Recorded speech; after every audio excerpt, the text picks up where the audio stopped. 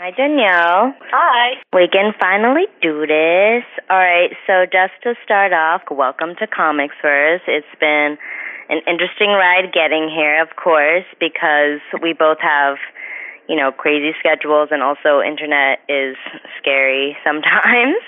Yeah, so I'm glad that I got you on the phone, which is really great. And I see that you're really active on the internet, on your Tumblr, and just your normal website. You're going to be joining for the Origins podcast this weekend.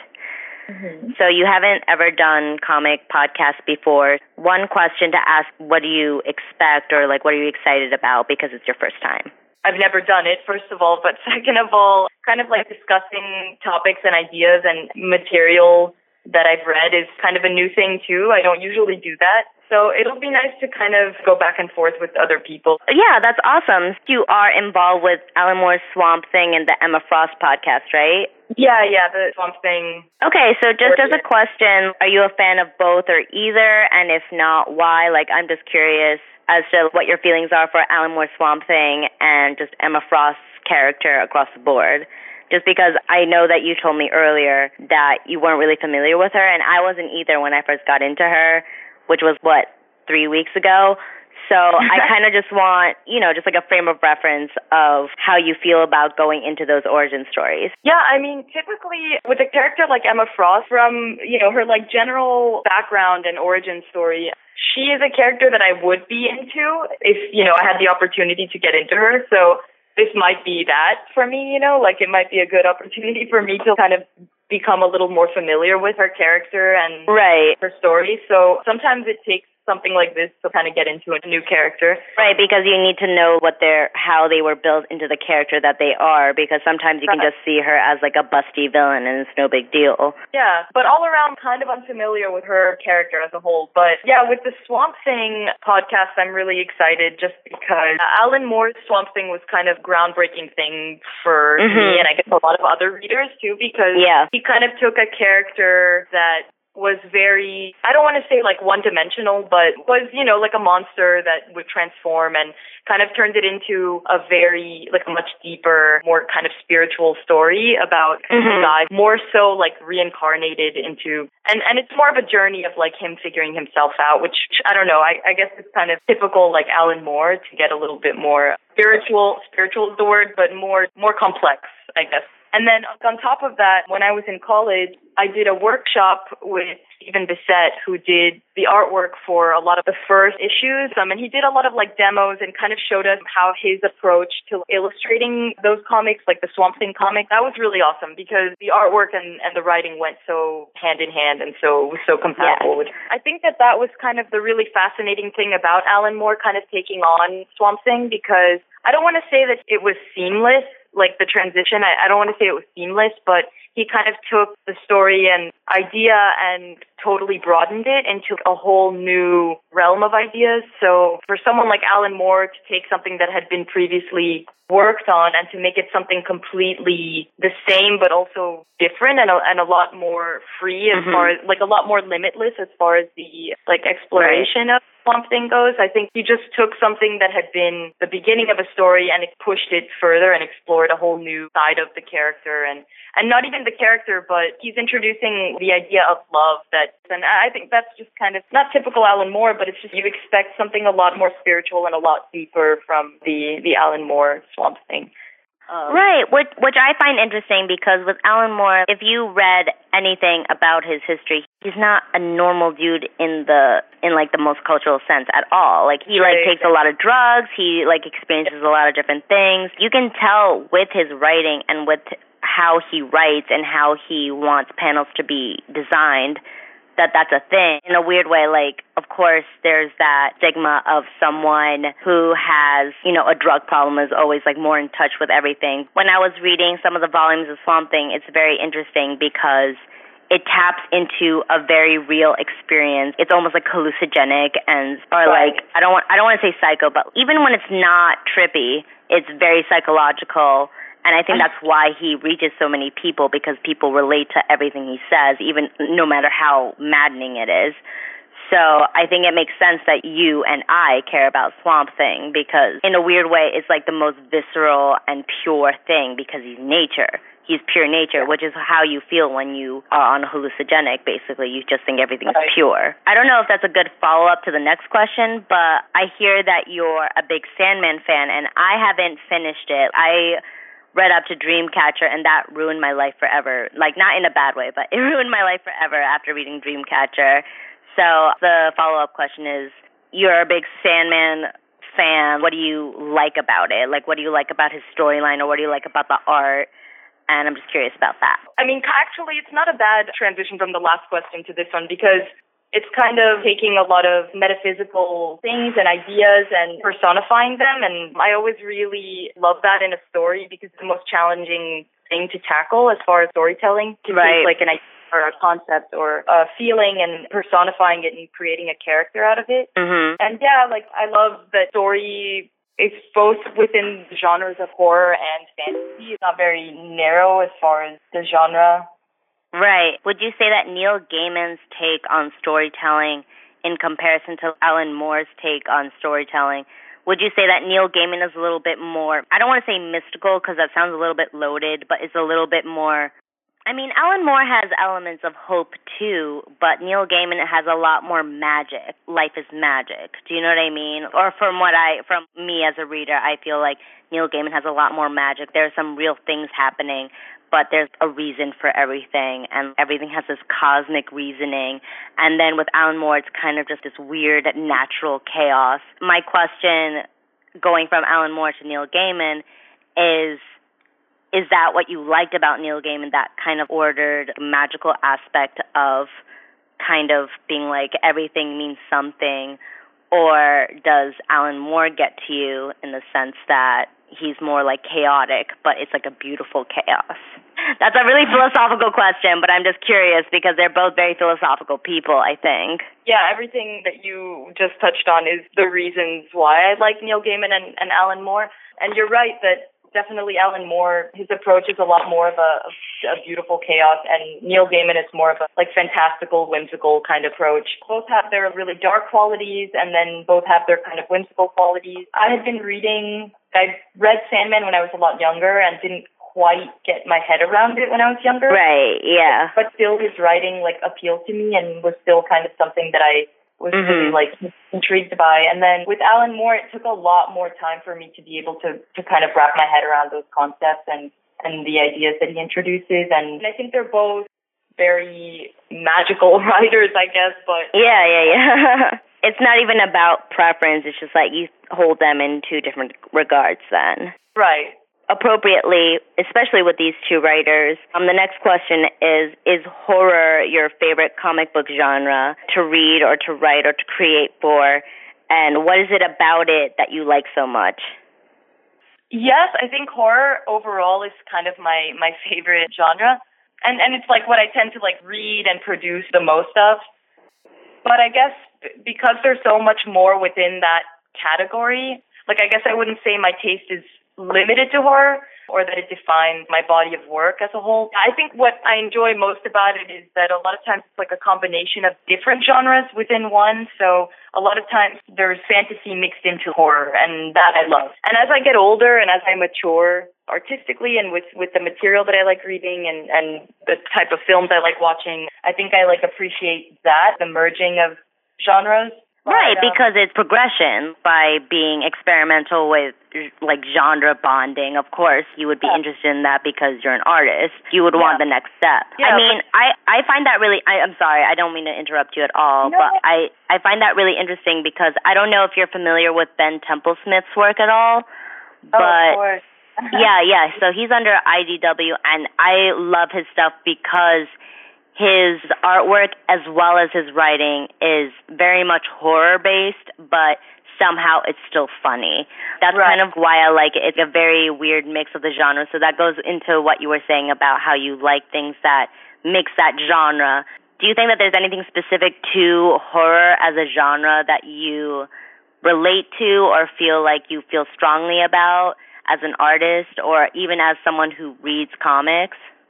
Yeah, I guess Aside from the visual representation of things, like I love the aesthetic of vampires and monsters and ghosts and werewolves and whatever. Aside from that, I think my favorite aspect of the horror genre is the way that it twists reality and kind of puts the reader or viewer into a completely different mindset that they've never been in. I think that's what excites me most is reading something and being like, whoa, I have no idea how I would feel about this if I were in that situation. Right, yeah. Or like I would never know how to react to that or what if I had to react to that or I don't know. And I guess something excites me about that lack of, like the unknown. So yeah, I mean, I love the fact that you're saying this just because I don't want to assume anything, but I used to be terrified of horror movies, but now I love watching them just because I love the thrill of them. But it's one of those things that once you get to a certain point, it's kind of, you like that excitement of just knowing or seeing something you've never seen before, and you're just like, oh my God, what is that? But like the curiosity doesn't defeat you from like looking at it, so it's kind of like that interest of, okay, what is that? I want to understand it, and it's scary, but you still want to know it. And it's really interesting because there are a lot of people who don't like or appreciate horror because they don't want to tap into that part of themselves. Do you think horror is kind of very internal, like self-reflection that people don't want to deal with, or do you think it's just like an externalization of everything you're afraid of, or both? I can't say that because I love the genre and because I'm so fascinated with a lot of the imagery and stuff. Because you were saying, you used to have a fear, but then kind of learn to accept it. I still am terrified by a lot. Like sometimes I'll draw something and I'm like, wow, this is really scary. And I'm like, I scare myself. And then I'm like, I really enjoy that it evoked this feeling. And I think that's what I love the most because I think what I appreciate most about storytelling and comics and film is when a feeling is evoked, whether it's a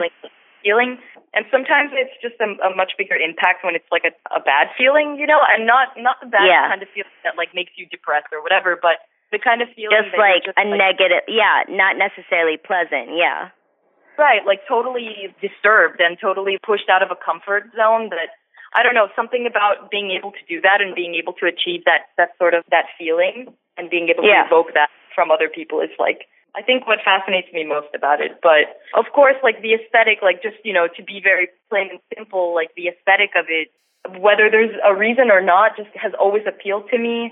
And also maybe because it was very forbidden when I was younger, because culture. Yeah, of course.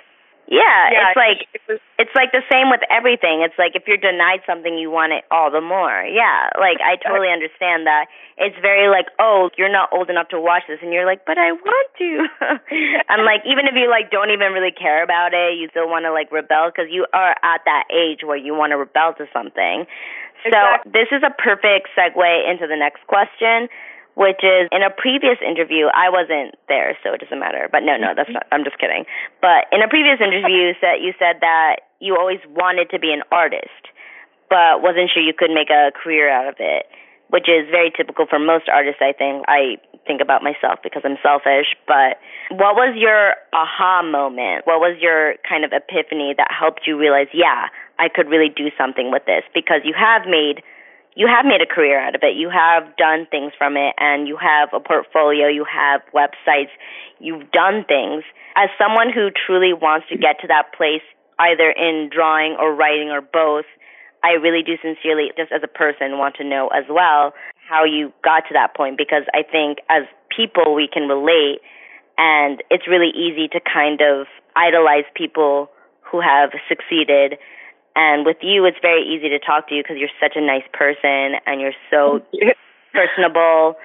So I kind of just wanted to know, was there ever a moment, like a turning point where you were like, I can do this with my art, or but like do shit with it, or if it was just kind of this weird organic thing that happened and you were like, oh, I guess I'm doing this now. So I'm kind of curious about that too, because I'm trying to figure out that. On that note, I do want to see your work sometime, but it was kind of both like an aha moment, but also very organic after I had the moment. So I think it was a combination of several kind of aha moments, I guess, that made me realize it. Yeah, I mean, I was in school initially I know we're going to talk about this later, but like I actually didn't know that this was the path I was kind of going to take, but So yeah, initially I didn't study illustration. I mean, I'd always been drawing since I was little and always read comics and was really into like doodling comics, but I didn't plan since I was younger that this would be the path. I knew that I would be drawing or doing some form of art, but yeah, initially I was going to be doing computer animation. And then I went to like a comic book convention a long, long time ago, not a long, long time ago, but a few years ago, and was just there kind of looking around and making friends and kind of like seeing which new artists were out there and trying to... Right, yeah. And yeah, I guess I kind of realized that all of these people who I was going to have my book signed by and like, you know, people whose work I was buying were doing it for a living. And so I guess talking to them, immersed in that sort of environment, made me realize, wow, all of these people make somewhat of a living. It's not an easy, you know... no, of course not, yeah. ...career, but, you know, they make a living doing this and they enjoy it. And I guess aside from that, it helps to take on projects that are, I mean, I don't know if this is tacky of me to say, but like to start getting paid to do work is where that organic transition kind of happens, where you're like, wow, I'm like getting paid to do this thing that I love doing. And it's like I didn't think it was possible. And then I kind of explored the options and realized animation was not for me and that people do comics and they do, you know, grow up. I mean, no, that's really valid. It's funny because I always ask this question to any artist, not even just comic book related, just any artist, musician, writer, anything. Or like, I mean, I guess a writer could be comic book related, but just in essence, I'm talking about any kind of artist. I always talk about what drives them, right? When I hear what you're talking about and how you were like just very logically just like talking to people that were like-minded or had similar interests to you and were your peers, it's really interesting because with the comic book universe, I feel like it's one of those few places that everyone's a peer, even if you're very successful. And it's really nice to hear that you were able to talk to people and just get a really honest answer from them. And most often it's not like go to art school and do this, this, and this. It's never like as simple as that. It's very much just do what you feel like you love and someone will like it. And I think that that's really amazing because that's not as direct as like, say, a corporate job, of course. And like we're all culturally ingrained to think that way. But it's really comforting to hear you, someone who I find successful, tell me that you've gone to cons and just been like, oh my God, I'm a huge fan and these are the things that I want to do and like, what do you think? And they're just like, dude, just do your thing. And it's not like you're celebrity in the sense that by word you're celebrity and you have all like the reverence that you need. But in terms of money, it's not like you're Kanye or anything, but it's not what people want. Exactly. Like that's what I like about it because it's very like low key in a strange way because people revere it or exalt it so vehemently, argue over the death for it, and yet it's not monetized at all in that way. And I think that's really important. So that goes into like just big names like Mike Mignola. I might be pronouncing his last name wrong, so correct me if I'm wrong. But my understanding is that Mike Mignola of Hellboy is one of your biggest influences, and in what way has his art specifically influenced you, do you think? Yes, he is definitely one of my biggest influences. And I think aside from just being the creator of such a character like Hellboy, aside from that, just his choices and his design and his compositions is kind of what appeals to me most. It's like my work is sometimes very, very derivative of Mignola's work just because he has such an eye for design. And sometimes take the most simple composition, or he'll take a complex character or design and turn it into the most simple composition. So that's something that's always been kind of a mystery to me because it's the hardest, in my opinion, it's the hardest thing to achieve, to take like a complex image, like an explosion or... Oh my God, of course, yeah, because you have to make it not look like any other explosion. Right, exactly. And then you have to be able to stay true to, regards to Mignola, stay true to his style, but still communicate, an image or an idea. And yeah, I think that that's like the hardest thing to achieve for any artist. I don't know in what mode of storytelling that I want to get into, but just like looking at your art on your Instagram and your Tumblr and your website, it's really interesting because I find that you're very stylistically adaptive. You're able to fulfill so many different roles as an artist for any writers or any person that wants it, because there's even one here. There's one that's like that I feel most about. That's called The White Winter, I think, in French, and it's beautiful and I love it. And it's really interesting because I don't know if you're familiar. I'm sure you are. But when I see it, it so makes me think of James Jean. And awesome, it's like it's very beautiful in the sense that like stylistically it stands out to me among all of your other things, because I can tell that you feel more comfortable with ink work, and you're fantastic at ink work. Like I saw your Kill Bill characterization and your Greek art and just everything else that you've done in ink, and I can tell that you feel more comfortable in that. And yet with your paint work, it's so interesting, or like even your mixed media illustration, I find it so interesting that you can reach a certain style that someone else has already reached before, and it's almost nonchalant for you. I mean, I'm not saying nonchalant in the sense that you are knowingly like, yeah, this is just as good as James Jean. I'm not saying that. I'm just saying that I really appreciate the fact that you're very stylistically mutable in that way, because so many people that I've been taught by or I've worked with have always been like, you have to be more consistent about what kind of art you create. And when I see art like this, especially like The White Winter, it's really interesting because even though this stands out to me stylistically, I can see it within a gallery of all of your other pieces. I can see how they all add up. Thank you. And like I just personally appreciate that, because I'm not expecting you to have an answer for that. I'm just saying that I don't even have an answer for that. I don't know how I do. I'm going to deal with that. I I'm some thoughts. I used to also be very self-conscious about that, actually, because I couldn't really make up my mind as far as the look that I wanted to kind of work with and the medium that I wanted to work in, and I found it really hard to kind of stay focused on one specific look with my work. Mm-hmm. And then sorry, go ahead. Yeah, no, that I did that workshop with Stephen Bissett, the artist of Swamp Thing. Yeah, and he was kind of doing like one-on-one sessions with people. It was really cool. You know, I went to him and I'm really confused as far as I'm like kind of all over the place, and it's not that I'm not having fun, because I like trying new mediums, and I like trying new stylizations of characters and faces and whatever, but like, which one should I stick to? And I was like, can you tell me which one I should stick to? And he was, why would you ever want to limit yourself to one look?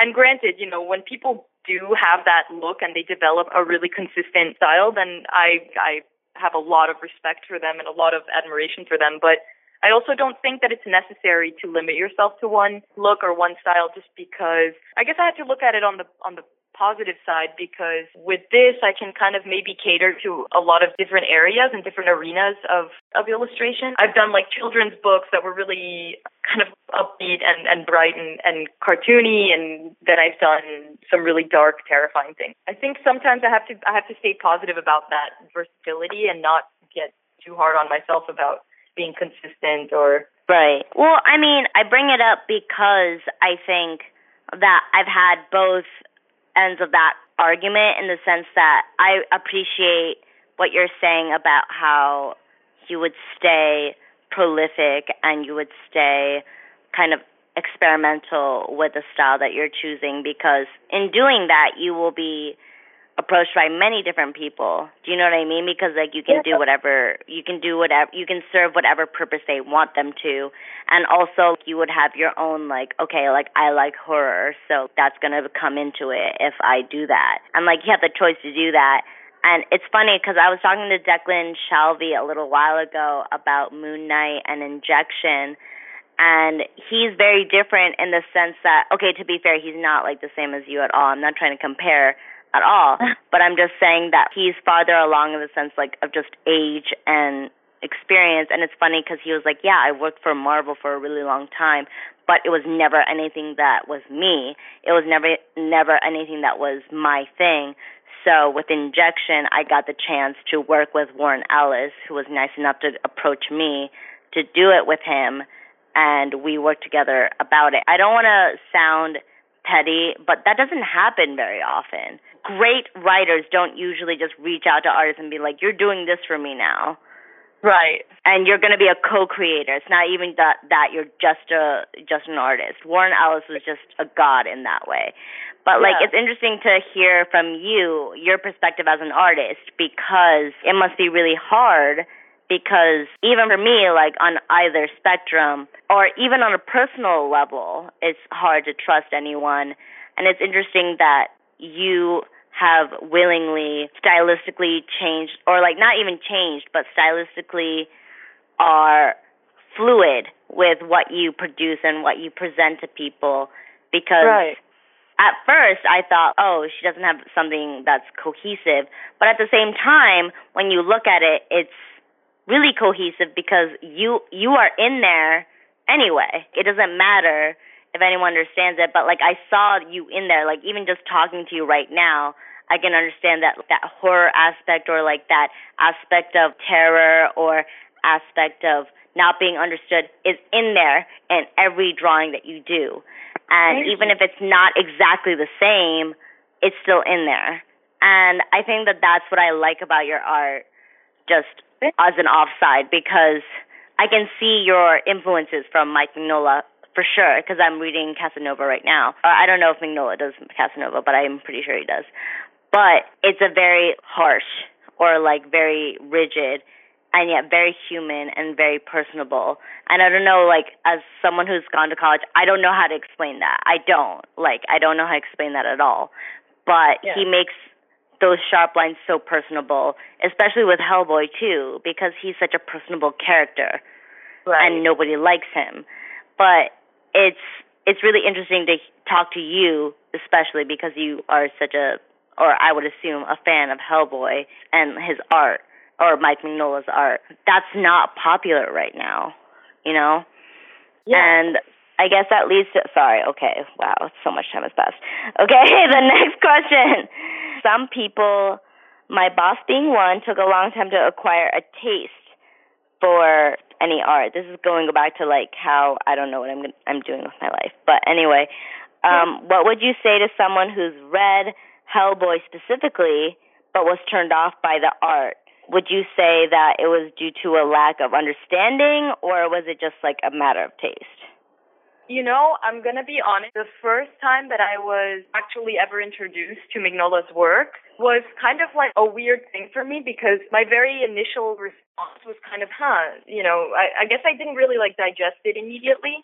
It took me a minute to process it and to recognize how good it was. And I guess that's kind of the magic of his work, is that maybe a very open-minded person to be able to visually understand, because it's almost so simple that some people might confuse it for being too understandable, primitive, or maybe too digestible or something, that it becomes right.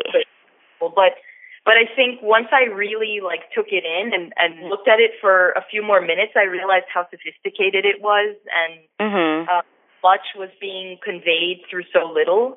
And it's crazy because, maybe a person who at first doesn't really like it, maybe they just don't see the amount of thought that goes into each composition and each shape and design, and because it's all very methodical, and it's all very there's a formula to each panel and each page that Mignola creates. So it could be a lack of understanding to his technique, but it could also just be a normal reaction, because I am a huge fan of his work and very, very inspired by him. And my initial response to his work was kind of, wow, this is really, bizarre and hard for me to understand visually. And then it just took a little bit more stimulating in my brain for me to understand it. So I guess that leads into the next question, in the sense that, what are some of your favorite Hellboy issues? And also, the main point is, what drew you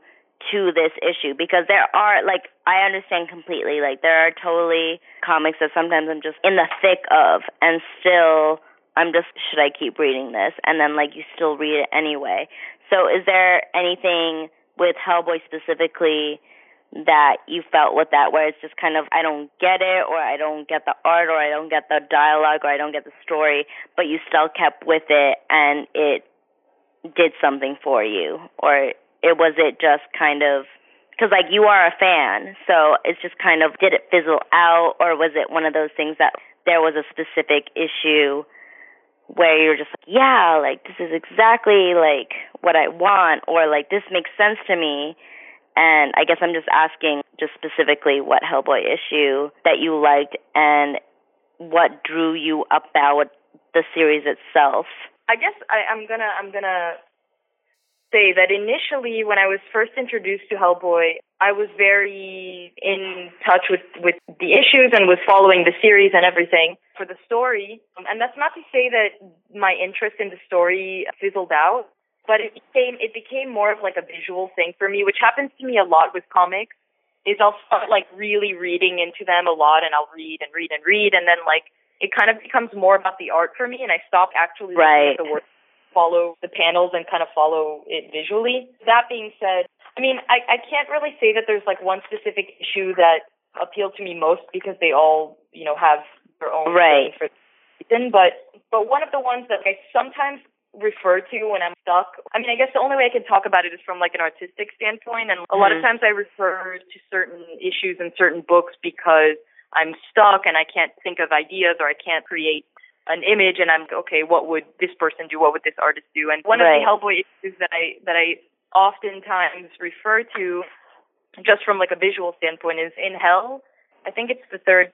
I don't know, but it's like obviously the storytelling visually is super powerful, but in terms of the color palette, that, I mean, I don't know if I'm getting too like artsy-fartsy right now. No. I want this, girl. I want this. Like, just go in, because I literally want to hear your whole artistic process in the most intimate way. This is why we're doing this.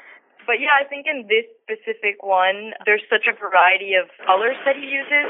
It's harder for me to like follow a story, and I oftentimes pick up comics to kind of become more visually stimulated by them than right. Especially now, of all times, of course you would be drawn to something that's visually stimulating. Like, I even feel that way, and I identify myself as a writer, so I totally understand that, where it's kind of just, it's so terrible, because especially with comic books, even if the cover art is done by a completely different artist, it's like, I totally judge the cover by the contents, and then I just look, and I'm like, wait, this isn't what I wanted. I've suffered that so many times, so it's really interesting, because I don't want to self-identify as an artist, because that seems unfair in a weird way, because I haven't decided in what media I want to choose. But I really enjoy the fact that with your art specifically, there's a real sense of darkness. And I don't know if you were inspired by a certain era in art history. Like, I could see some dark romanticism, or Dali, or surrealism, or Dadaism, or something, but I don't know if that was ever your intent. I'm not usually one to go after someone about what they're intending to do. It's more just what they create, because at that point it's not yours anymore. But I just wanted to know if you had any inspiration in terms of what you create specifically, because for me, like, it's really hard to identify what it is that inspires me. Yeah, I mean, a lot of my inspiration is derived from like a lot of different places and things, but there's definitely specific artists in, I guess the golden age of illustration that appeal to me most, that like, if we're going way back, that like really inspire me. I would say the one that inspires me most is Aubrey Beardsley, which was kind of like the old school Mignola, or kind of just or like reminds me a little bit of like a much simpler Harry Clark kind of artist. Right. Just very like simple black and white graphic shapes, and a lot of it is very dark but also very romantic, and I think that's what I love most. And I know like Aubrey Beardsley, he was very influenced by Japanese woodcuts, which are very graphic shape based. They go in, for sure. Yeah, so like the Art Nouveau black and white era has influenced me a lot. And even within like my comic stuff, I think I refer to those like older periods and artists, sometimes more so than modern, newer. I don't even, and when I say newer, I mean within the last 20, 30 years kind of thing. Right. Sometimes I think I'm more heavily influenced by that era of artwork and artists than sometimes like the more modern. But what do you think that's related to? Do you think that it's related to just time, or like different priorities, or different styles, or what is it about like the older masters that you care about so much more than the recent ones? I guess it's their approach and then also their motives, like their goals that surrounded their work. So I guess, and maybe I'm getting a little too deep with it. I think the reason I'm most inspired by the Art Nouveau, like golden age kind of artists is because of the timeless element to the work. There's just something very timeless about the illustrations of Aubrey Beardsley, and something that like still people refer to, maybe even subconsciously, just because it was so new and innovative and different for its time. And I don't know, I love that about. Yeah, I mean, I also love the fact that kind of art is still so, I don't want to say hip because that's a loaded word, but it's still super hip right now. Like everyone's just like, yeah, this is a Nouveau cigarette ad of this girl. And I'm just, yeah, like that's been around for a while. And like, it's so funny because people really like that still, like still an aesthetic. And even now, which is funny because, as you probably realize, aesthetics are always changing all the time, especially because of the speed of technology. So it's just funny that something as old as that could still be like, yeah, this is really like beautiful and hip. And you're like, yeah, I know. Like, it's been a thing. Exactly. And it goes to like what you were saying, like Dali also very much inspires me. And still is like such a prominent name in like the art world because he was kind of like, I don't want to say he was the first to do what he did, but was kind of the first to like initiate that like surrealist movement. And of course, he was the first one to just fuck all this shit. I'm gonna do my thing, and people are like, yeah, I fuck with this because he had a good background of doing real shit. Dali, fucking Leonardo, Da Vinci, like they all did. I don't want to say legit things because that doesn't sound right. They did like anatomically correct stuff for the longest time, and then at some point they made a turn and was just like, never mind, I want to do this now. And then everyone just followed it because they already were under that spell of, oh, he knows how to reach us because he can draw people, which is so weird because as an artist or even an inventor, it's why is this reverence happening? Like, it's very interesting. And I guess that leads into my next question about, because I told you previously that I'm still really kind of ambivalent about my own artistic abilities. And I would love to, of course, like, it sounds so pushy, say, like, I want to show my art to you. But I would want to collaborate with you in some way, of course, because you're so talented. And the question is, you were previously mentioned as confident in your inking skills, which I'm shit at. And do you have like a piece of work on your website or anything that you're particularly proud of because of inking? Okay, I think because since the last interview I had where I mentioned being most confident in my inking, I think not that I've declined, but I do think that I've become maybe more confident in other mediums than just inking. But that's awesome. Then I want to know about those. Tell me about those instead. Definitely the thing about like my inking abilities is that I kind of use that as my comfort thing. So when I know I have like a deadline or I have to finish something, maybe in a quicker time frame than something else, then I usually ink because it's like the most systematic kind of like formulaic method that I use. So I know how to start and end something when I'm inking and how long it's going to take usually and whatever. But there are like some other mediums that I've like been experimenting with over the last couple of years that I became a little bit more into and a little bit more comfortable with. But I'm using a lot of pastels lately, which is kind of a that's so cool. I'm so happy you're doing that. Yeah, it's really cool, and I'm like kind of mixing it into. I mean, it started off as my own fun time kind of medium, but I'm kind of mixing it and merging it into like comics and you know, I guess that's like, I don't know how far that will go or how successful that will be, but it's fun for me right now, and like I know I'll always be inking and I enjoy inking most, but I've been trying to get a little bit more experimental lately. That's fantastic. That's the best thing to hear from an artist, I feel like, because you know your strengths and you still want to experiment. I love that. That's amazing. And especially with pastels, especially now with how, I don't want to say tenuous, but how interesting the relationship is between digital and analog right now. Like, some people can do it beautifully. Like, the people who do it beautifully are obviously selling shit. You know what I mean? Like, do you know what I mean? Like, Low, Greg Ticini's Low, or Odyssey's Rick Remender. Like, they're selling shit because the art is just so otherworldly. Like, they're able to combine those two medias very well. And as someone who's really tentative about experimenting with shit like that, it's so nice to hear you say that you're just experimenting with other things and you're just like, yeah, like I know I'm comfortable with this thing, but that's not enough for me. Like, I want to do more. And the fact that you're doing pastels is so cool because I love pastel art in comics. It's the best. It's so underrated. That and watercolors are so, I mean, watercolors are pretty, like, legit. Like, I think that they're being pretty represented right now by sci-fi comics. But pastels are so underrated as an art form for comics right now. And I so appreciate that you're doing something about it. So, okay, I just went off the grid a little bit, but no, I always loved inking, but yeah, I have to experiment or I kind of go crazy. So yeah, I'm trying to keep myself entertained while I still stay efficient with my inking and all that. You kind of incorporate all those different aspects of different eras into your art, depending on what you like. I guess, what is it about darker images or themes that draws you into doing that or producing that work? Or even if you don't understand it, you can say that too, because some artists just like, I just produce whatever comes into my mind.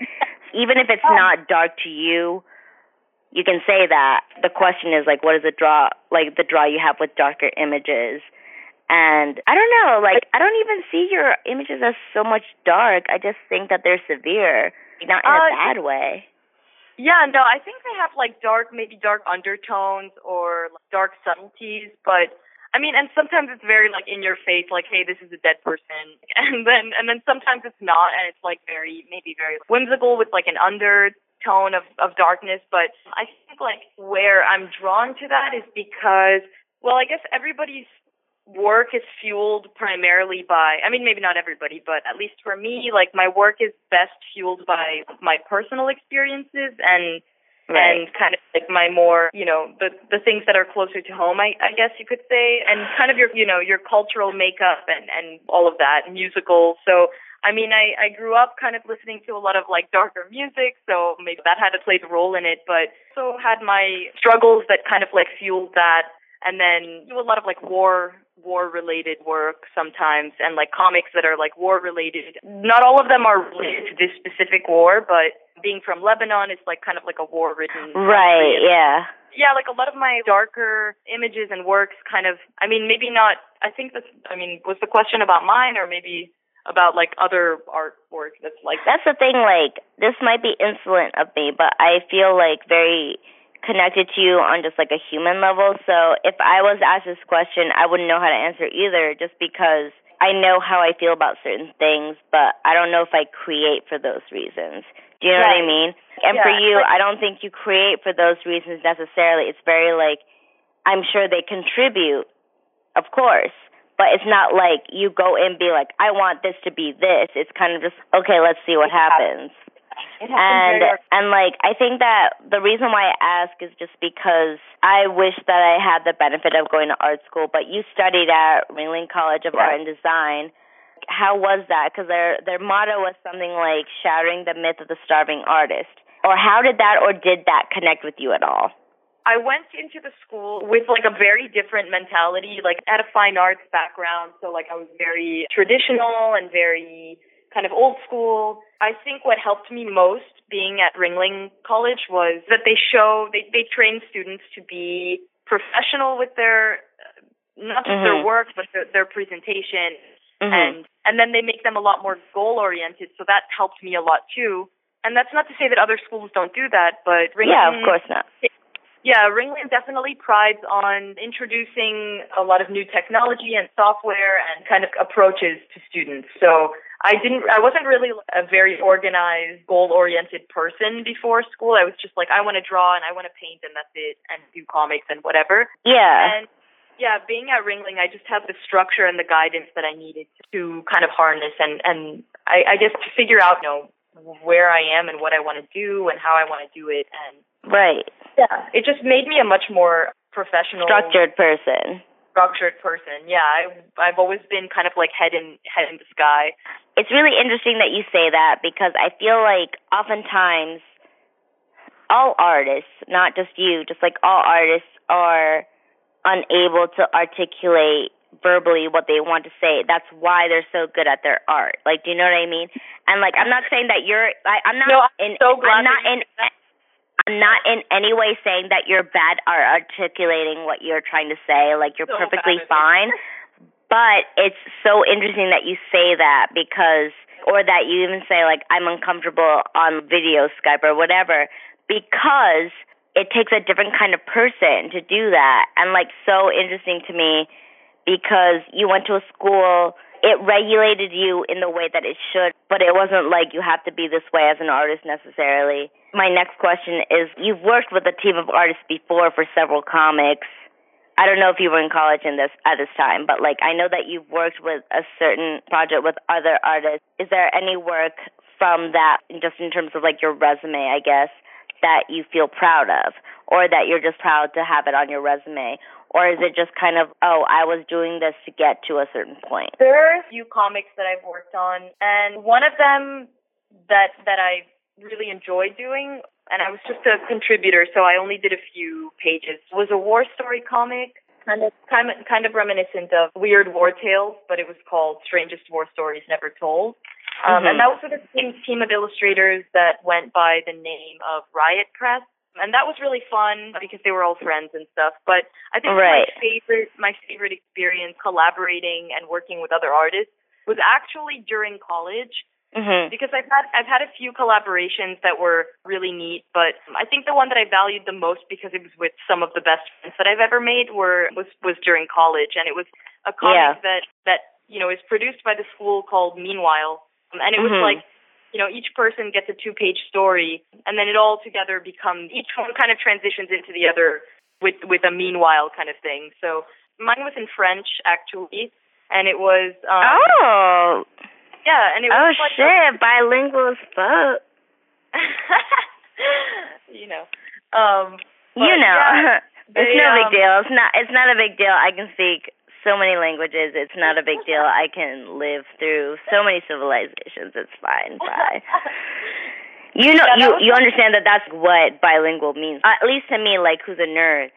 If there was ever a point where, oh my God, the world is ending and you had to like live several civilizations, you would be like, yeah, I'm good. I know so many languages. I'll figure shit out. Anyone who knows English is fucked because it's just, no, it's too young. Nobody gives a shit about English right now. Fuck.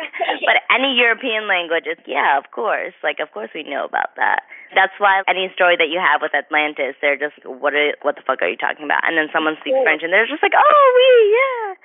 I'm like, all that shit. So, honestly, I think that was one of the questions, actually, that fact that you were, hold on, I actually don't know the term for it. You're a polyglot? Yeah. Good for you. I didn't know the term either.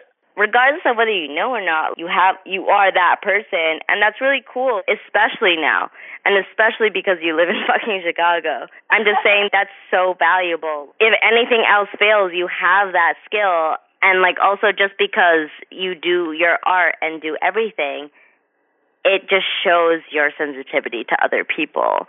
And I think I really like that. Maybe I'm dramatizing everything, or dramatizing rather everything, but I really like that about talking to you, and I'm supposed to talk to you about a lot about Hellboy, but I don't know if you want to talk about Hellboy. And you talked about darker images, and you talked about Ringling College of Art and Design, how it was like a little bit stifling. So, is there any art history education that stuck with you, or was it kind of just, let me just do my own thing?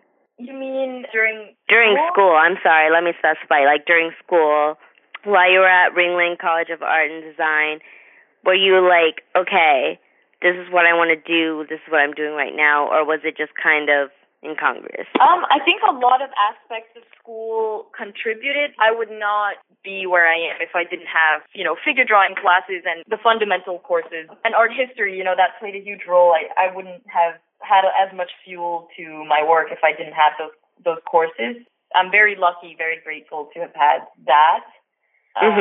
Was there anyone that you were intimidated by and you ended up working with them at your school or even in life? I'm really interested about that in terms of the hierarchy of power, because with the comic book world, it can go both ways. It can go both like, oh, everything's fine, to, no, I know more than you, stop.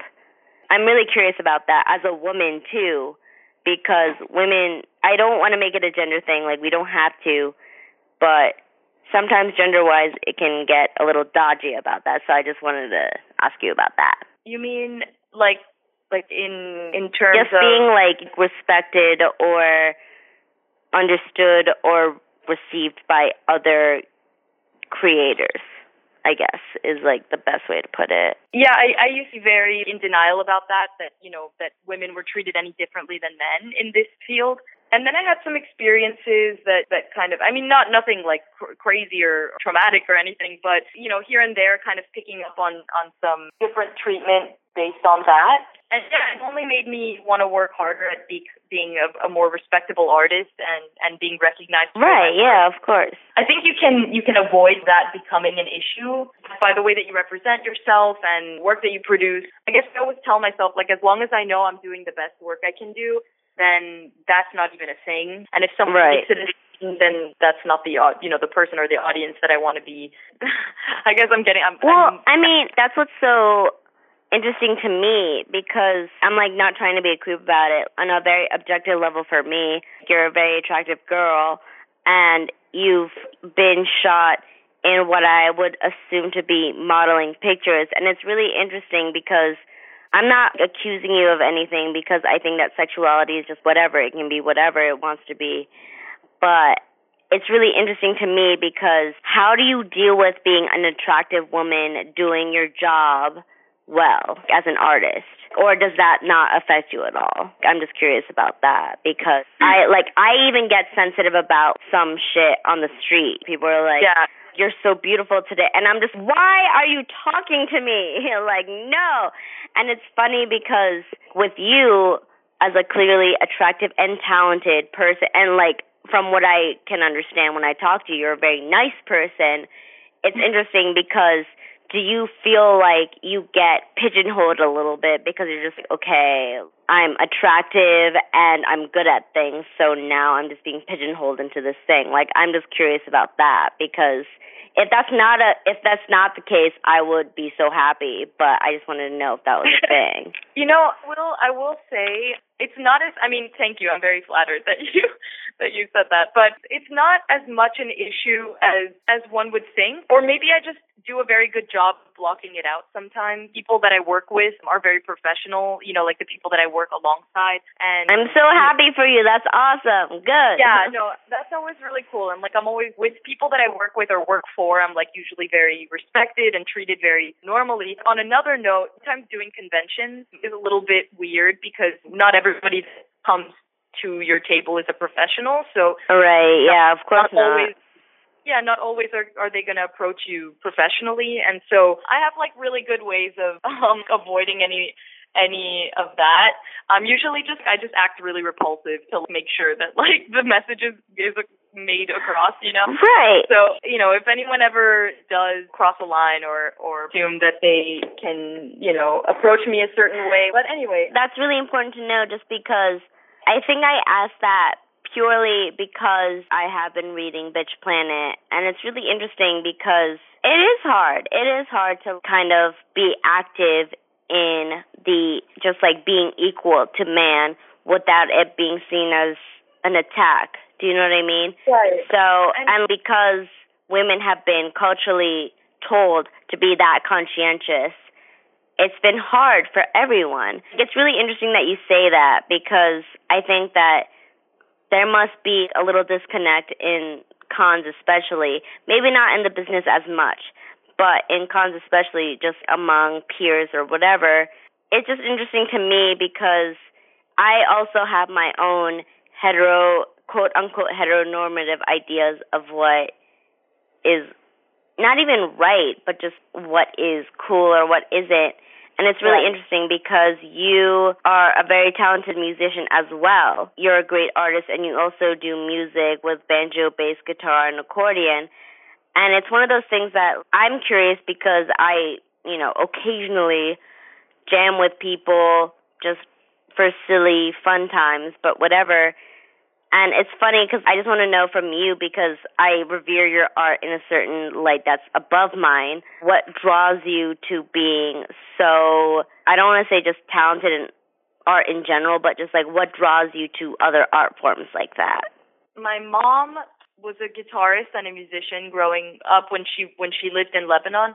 And so she I think is where I get that from, and she was the one who got me to start playing guitar and gave me an accordion. And I guess I'm very level of focus to I can't really stay stuck to one thing. I have to kind of myself excited with different things. So I played music. I used to play in a punk band when I lived in Miami with my That's so cool. What did you play? I played guitar and I sang and I had a terrible voice, but oh my God, that's awesome! Okay, I'm in love with you. Okay, anyway, continue. It was really no big fun. deal. It's fine. I'm just in love with you. Just keep going. You're so cute. But it was it was like an all-girl punk band, and we were called Ouch. Wait, okay, sorry. I don't mean to cut you off, but that's so awesome that you're musically talented as well. And you're also just well-versed in all languages. How many languages do you know? 4. So I speak Arabic, French, Spanish, and English. And I'm working on... Soon I'm going to learn Romanian, but I don't know how successful I'll be. But okay, I'm going to tell you right now, even if we never speak again, never apologize ever again about how you sound or what you're saying ever again. Honestly, I'm not bullshitting you. In any interview, you're literally not allowed to do that because you've mastered 3 or 4 other languages. You literally can't say oh, sorry, I'm so awkward. No, fuck you. You've mastered 3 other languages. It's fine. Also, you've mastered so many art things with your hands. Just calm down. You're fine. I understand that artistic part of you can't let you relax, and that's a good thing because I have it too, but it's just not prolific. And I just want to reassure you, you're already successful, but whenever you get super successful, just remember that voice in your head that's, girl, you got this. It's fine. You deserve this completely. Shut the fuck up and just go and do this thing. Because I really like that you're so stylistically diverse. That's the one thing that I liked about you so much. Because you're not that much older than me. And, not to say that I have the same artistic skill as you, but I have the same will. And it's really interesting because you're very able to adapt to what people want or, adapt to a certain feeling. And I am not there yet. So it's really interesting because you're not that much older, and yet you have this insight that I don't.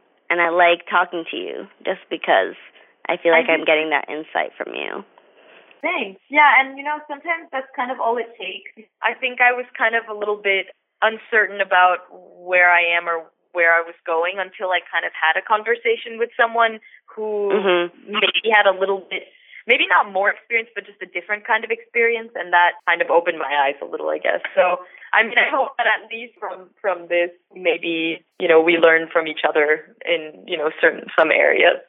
But honestly, my fantasy is that I'm going to seduce you into drawing my art, and I'm going to show you some character design and just be like, do this, and you're going to be amazing at it. But let's not touch upon that right now. Don't worry, the interview's almost over. I'm going to let you go soon. So I hear you're working on your own title. Can you share anything about it or like a pitch of it so we can promote it for you? Yeah, of course. I've been working on a graphic novel called, it's a French title, Lui qui traverse, but it's also in English, He Who Crosses. But it's a story about my mom and dad in the war in Lebanon in the 80s. So it's kind of like a tragic love story, but it has like some exciting war scenes and some dark imagery, but it also has some really, really romantic kind of, oh my God, love imagery. I love you in your life. It's the best. Okay, that makes it sound so bad for your parents and your family, but like, it's so good. You're so fantastic and creative. I love it. Thank you. Yeah, no, and it's really cool to have that kind of history in my family that I can pull from and create from. So, yeah, and the whole story is narrated from letters between them. So, that's how they communicated during. Yes! Oh my gosh, shut the fuck up. You're killing me right now. Oh my God, no. Okay, regardless of everything, you have my email address or my number. Please, please, please, please, I beg of you to keep me in touch with that because that sounds amazing. And I'm going to wrap this interview up saying, Danielle, thank you so much for this interview. It was so exciting to talk to you. And Comics Verse fans can look forward to being on the next podcast about Origins. I'm super excited. Yeah, so excited. If anyone wants to check out Danielle's website, it's DanielleOtrakji.com. So links to her sites, blogs, and everything, Instagram, Tumblr, everything. You can find it under that name. The Comics Verse website, comicsverse.com. We're also on Facebook, facebook.com. ComicsVerse, Twitter at comicsverse.com, Tumblr at comicsverse.com, all the things. And thank you so much for listening. And thank you so much for talking to me for this long because I'm being such an idiot about it and being such a fangirl, but thank you for talking to me for this long. And sorry for the technological bullshit, but let's keep up because for serious, in the most shameless way, your art is amazing. It's exactly what I want. And I don't know if you would ever like my story. Even if you see my story and you're like, no, I would want you to reject it. Do you know what I mean? I would. Your word means so much to me, and you're so prolific and also experimental that I fuck with it. Please tolerate my shit. But on the other end, thank you so much for doing this for me. Thank you, Kay, and thank you, Comics Verse.